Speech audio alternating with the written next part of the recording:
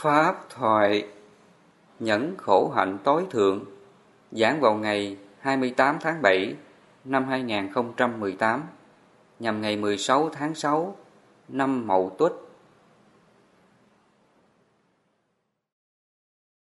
Đức Phật Ngài có dạy mình để mà cái khổ này nó không có xâm chiếm, nó làm cho mình lo lắng sợ hãi nhiều, thì Phật Ngài dạy mình cái pháp tu là hãy hoan hỷ kham nhẫn những điều khó nhẫn, nhẫn để mình vượt qua cái cảm thọ khổ của thân này mà trong lòng mình không có phiền não.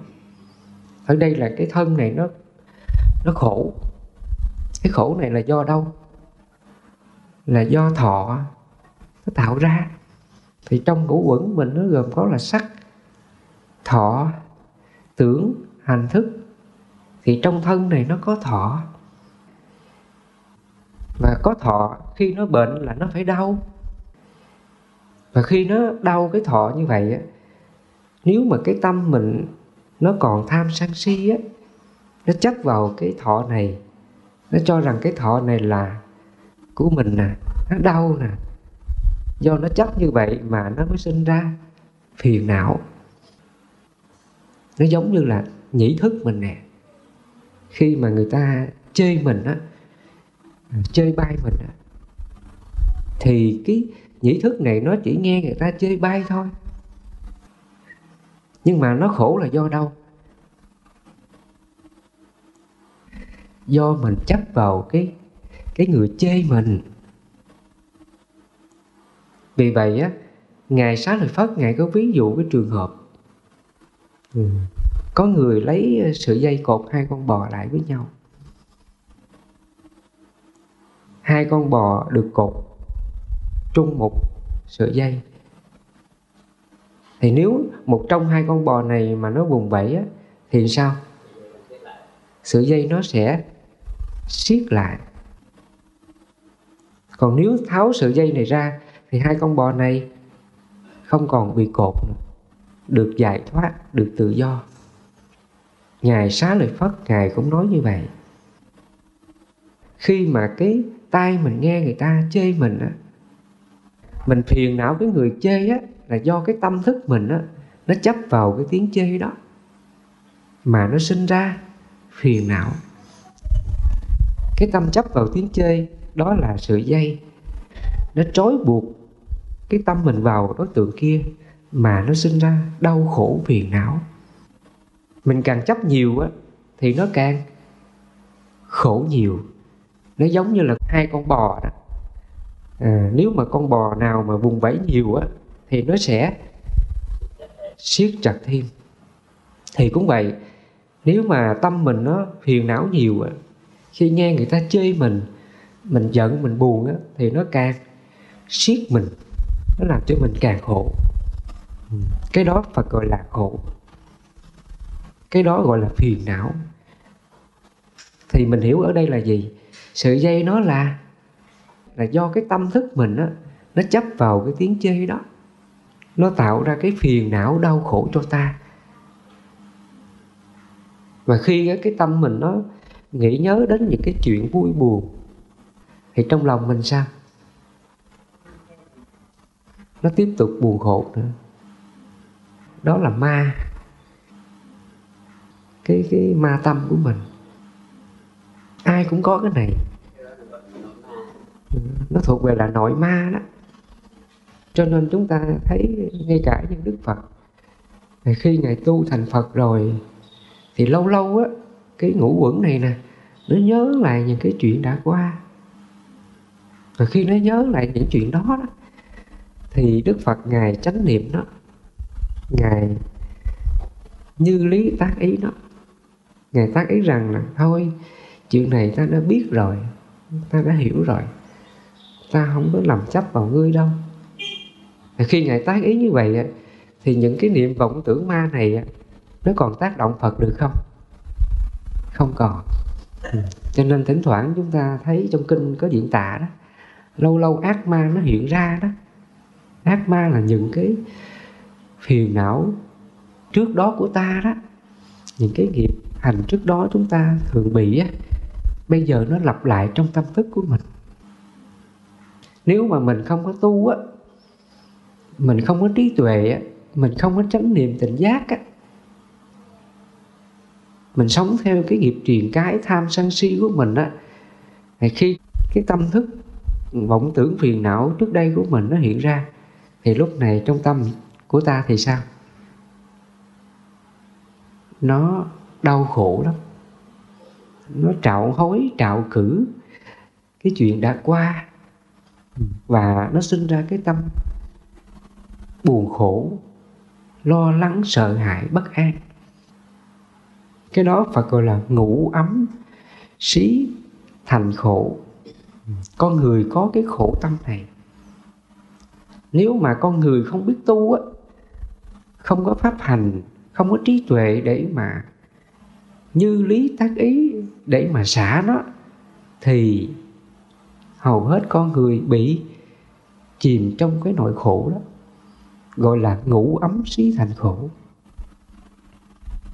Còn chúng ta là người giác ngộ rồi, là người biết tu rồi, thì trong tâm mình nó khởi những cái niệm vọng tưởng phiền não nào, thì Phật dạy mình quán đó.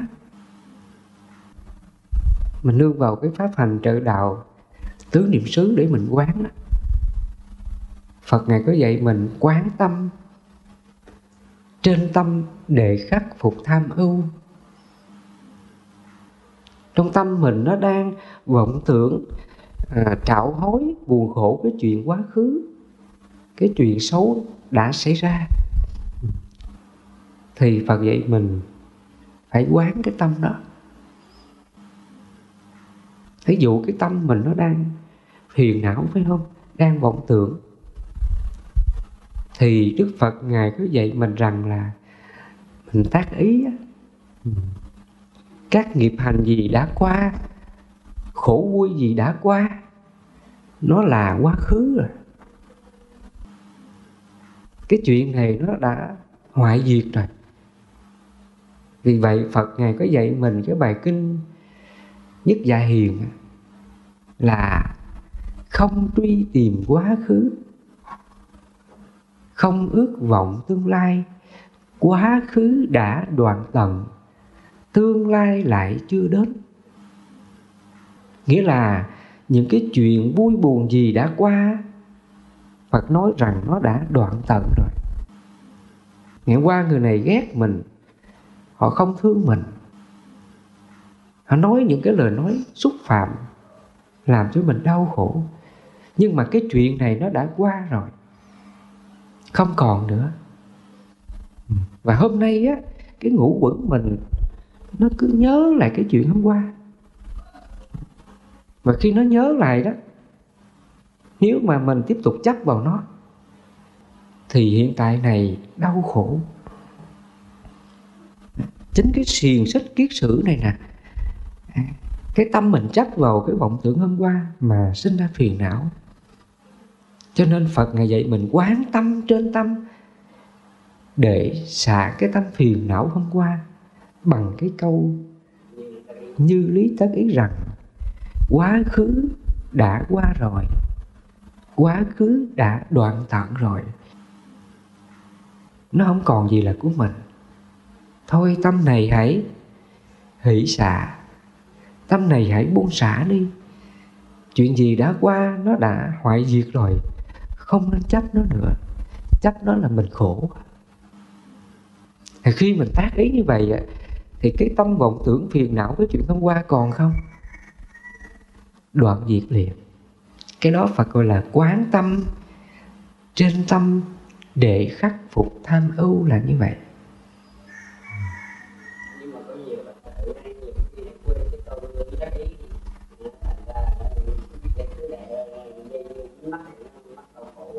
vì vậy Đức Phật Ngài dạy mình mới tránh tinh tấn là như vậy. Đức Phật Ngài dạy mình tinh tấn lực là như vậy. Mình muốn hộ trì cái tâm bất động giải thoát này, không bị cái giặc phiền não nó cuốn mình theo cái nghiệp của nó, thì mình phải tinh tấn lực. Mình phải giữ gìn gánh nặng thiện pháp, mình giữ gìn cái pháp bảo, mình giữ gìn cái chánh niệm tỉnh giác, mình giữ gìn cái như lý tác ý, thì nó mới giúp cho mình khắc phục được những cái nghiệp khổ đó. Là như vậy.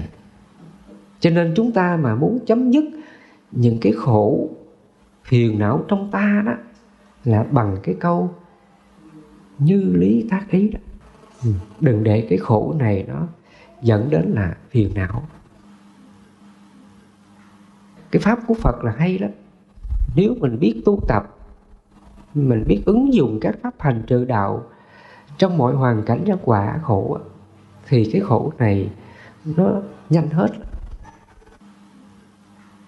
Ví dụ như là trong hoàn cảnh gia đình chúng ta, nó có những cái ngang trái, nó có những cái nghịch cảnh từ trong gia đình xảy ra nhiều lắm. Và trong cái hoàn cảnh khổ này, để mà mình làm chủ nó, mình không để cho nó làm cho mình khổ, sinh ra cái phiền não trước cái nhân quả này, thì Phật dạy mình cái pháp hành trợ đạo là từ bi hỷ xả. Mình tu cái pháp là hỷ tâm vô lượng. Mình nương vào cái pháp hỷ này, mình như lý tác ý, hãy hoan hỷ, hãy vui vẻ kham nhẫn. Kham nhẫn để mà vượt qua cái hoàn cảnh xấu này. Cho nên Đức Phật Ngài có nói đó, nhẫn những điều khó nhẫn. Nhẫn để mình vượt qua cái sóng gió nghịch cảnh cuộc đời của mình, để tâm mình không có chìm trong cái biển khổ. Cũng giống như là cái người mà chèo thuyền, lúc mà gặp sóng gió, sóng to gió lớn, thì cái người chèo thuyền sao? Phải bám chặt tay chèo, phải nắm chặt cái tay lái để mà tiếp tục lái thuyền vượt qua những cái sóng gió. Đến đây Phật dạy mình hãy nương vào cái pháp hành trợ đạo là hỷ tâm vô lượng và xả tâm vô lượng.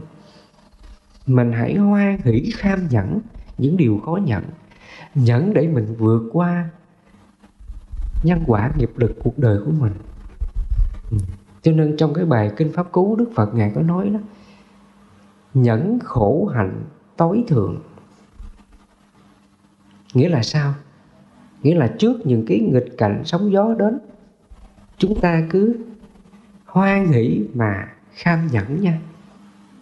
Ví dụ như là hàng ngày chúng ta đối diện cái hoàn cảnh gia đình, chồng nè, vợ nè, con, họ làm những cái điều trái đạo đức, họ nói những điều xúc phạm mình. Thay vì mình giận họ, nhưng mà ở đây Phật dạy mình sao? Phải hoan hỷ. Hãy hoan hỷ thôi. Mình hoan hỷ thì mình không có khổ. Cho nên Phật nói nhẫn khổ hạnh tối thượng là như vậy. Cái sự tối thượng của cái chữ nhẫn là gì? Nhẫn để mình không có sống trong nhân quả, mình làm chủ nhân quả, mình vượt qua nhân quả, mình không có bị cái khổ về hoàn cảnh nhân quả nó tác động vào ta. Là như vậy. Nó giống như là cái người chèo thuyền, khi mình kham nhẫn mình vượt qua cái sóng to gió lớn, và khi mình đến bờ rồi, hạnh phúc không?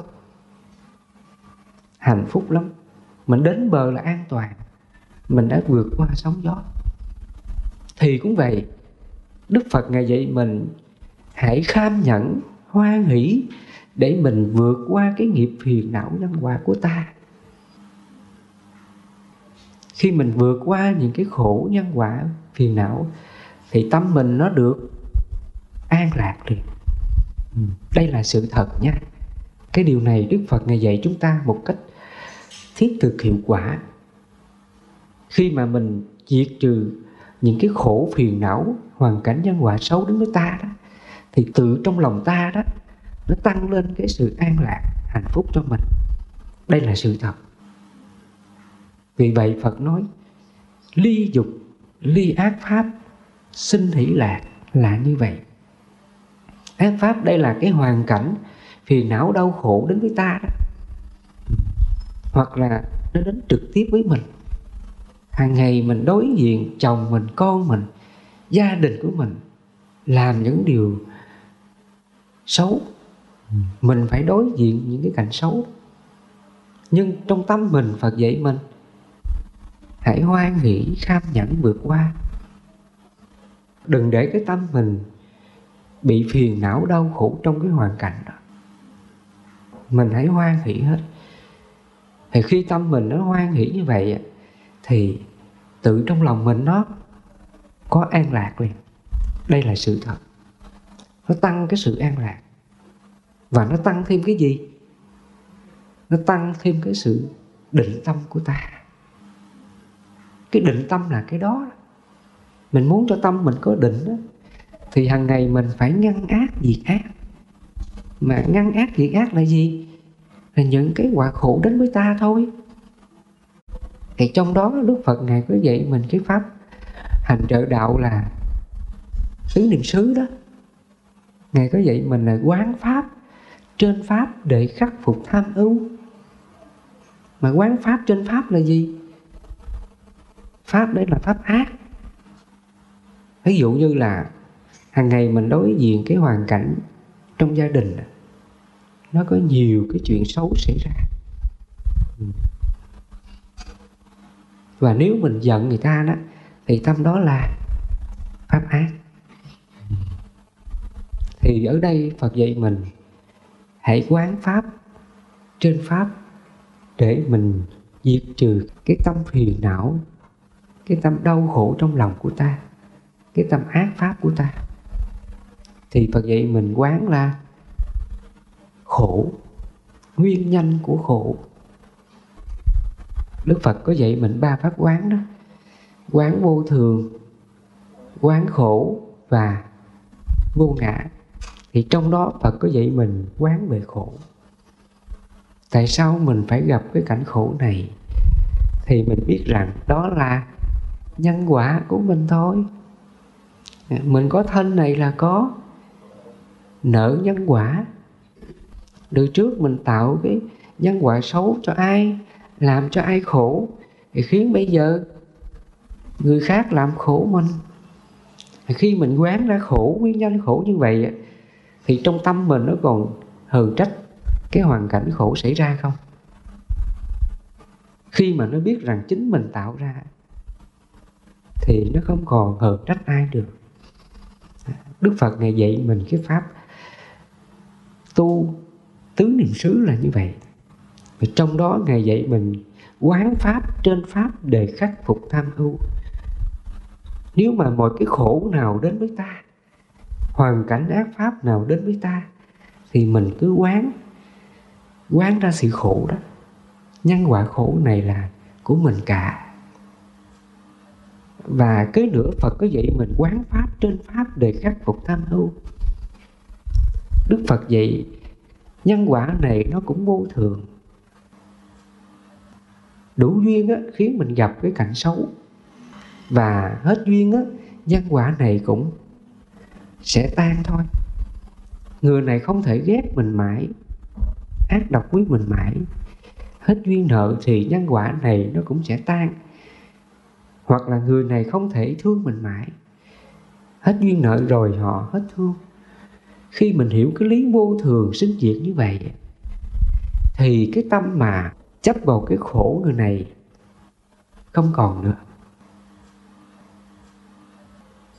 Đức Phật Ngài dạy mình quán về vô thường, quán về khổ là như vậy. Mình nương vào cái pháp quán này để mình hóa giải những cái tâm xiềng xích, kiết sử phiền não trong ta, thì lòng mình nó mới thanh tịnh được.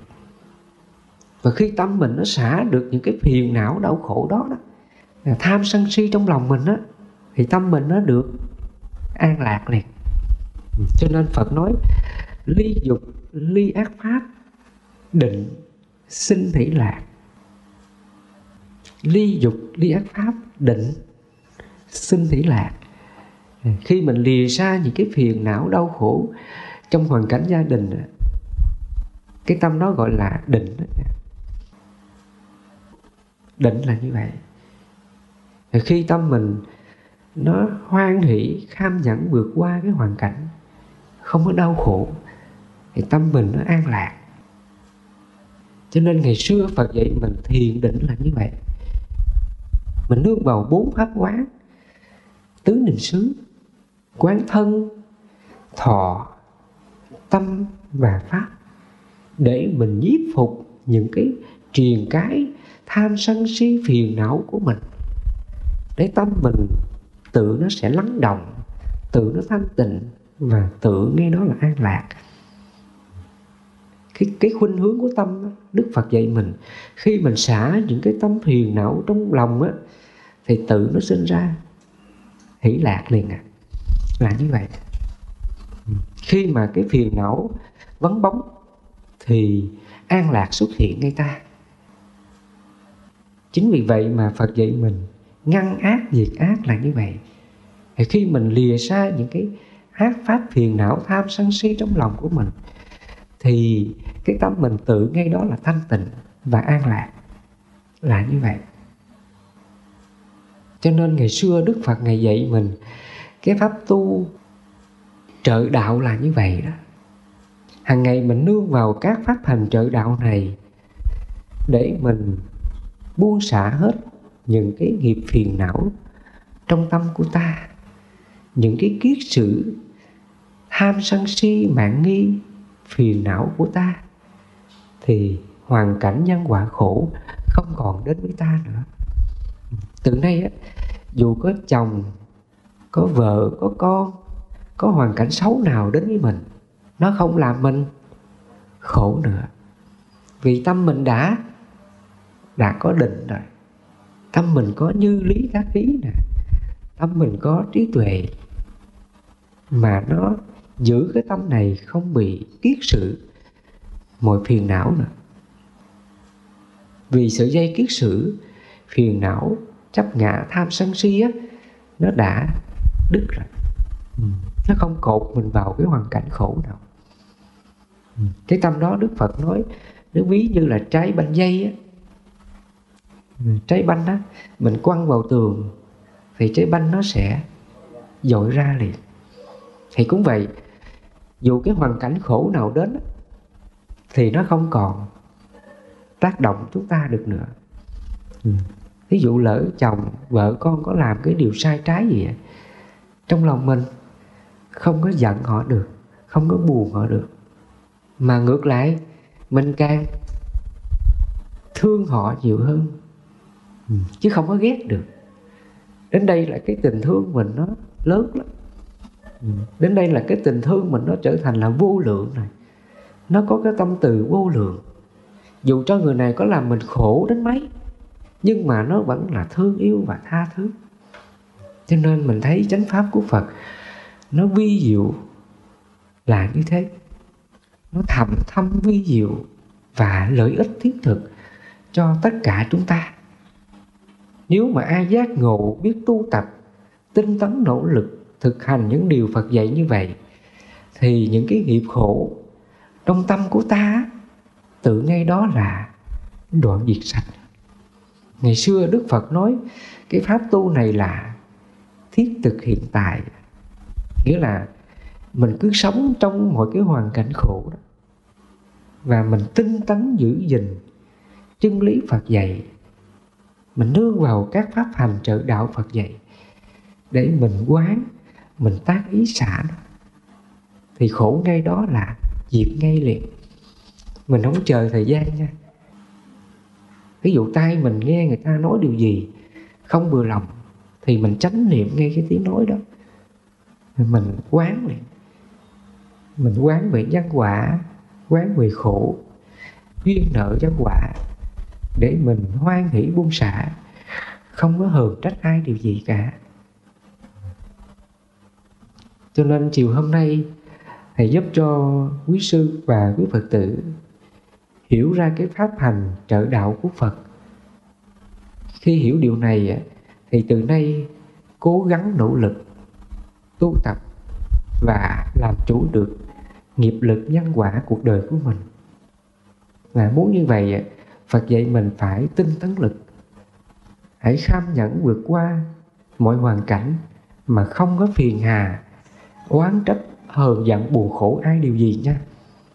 Cũng giống như là cái người chèo thuyền, mình hãy kham nhẫn, bình tĩnh, vượt qua sóng to gió lớn để mình đến được bờ bình yên hạnh phúc.